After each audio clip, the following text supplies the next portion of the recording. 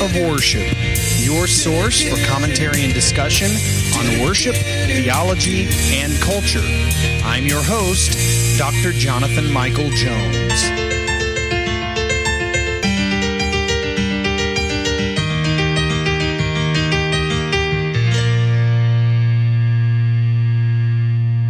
Hello and welcome to the Act of Worship podcast. This is Dr. Jonathan Michael Jones.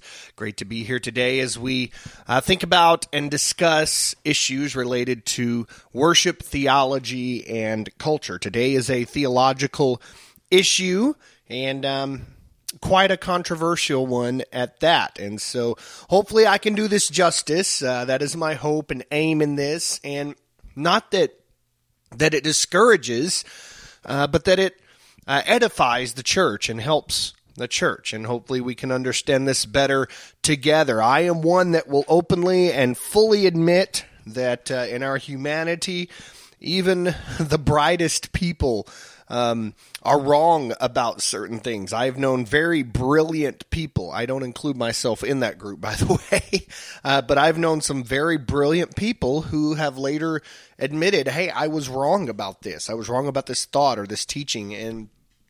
And so the only way that we come to those conclusions is we think through the rational. It's not mental knowledge or foretelling. To say that God foreknew is to say that he foreloved.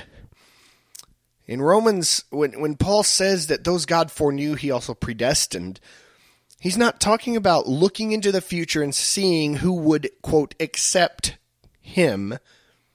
That's not it. Yes, there are those that will choose him, but that's because God ordained it. And it's not just that he looked and saw who would do it, and he just knew it already. That's not it. He completely was in control of that and made it happen.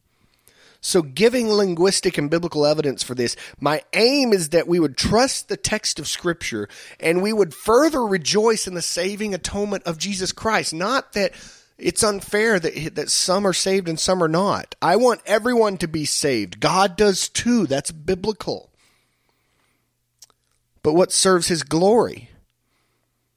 Those of us who are saved, yes, praise God, but there are others. God has called us to preach the word in season and out of season and to proclaim the gospel, proclaim the story of God. And so my hope is that we wouldn't look at how is this fair? We wouldn't ask that question, but we would ask, why in the world would he elect me or anyone else at all? And so my hope is this is an encouragement.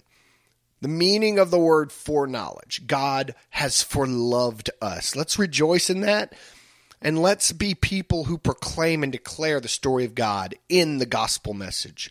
Thanks for listening to the Act of Worship podcast. This is Dr. Jonathan Michael Jones.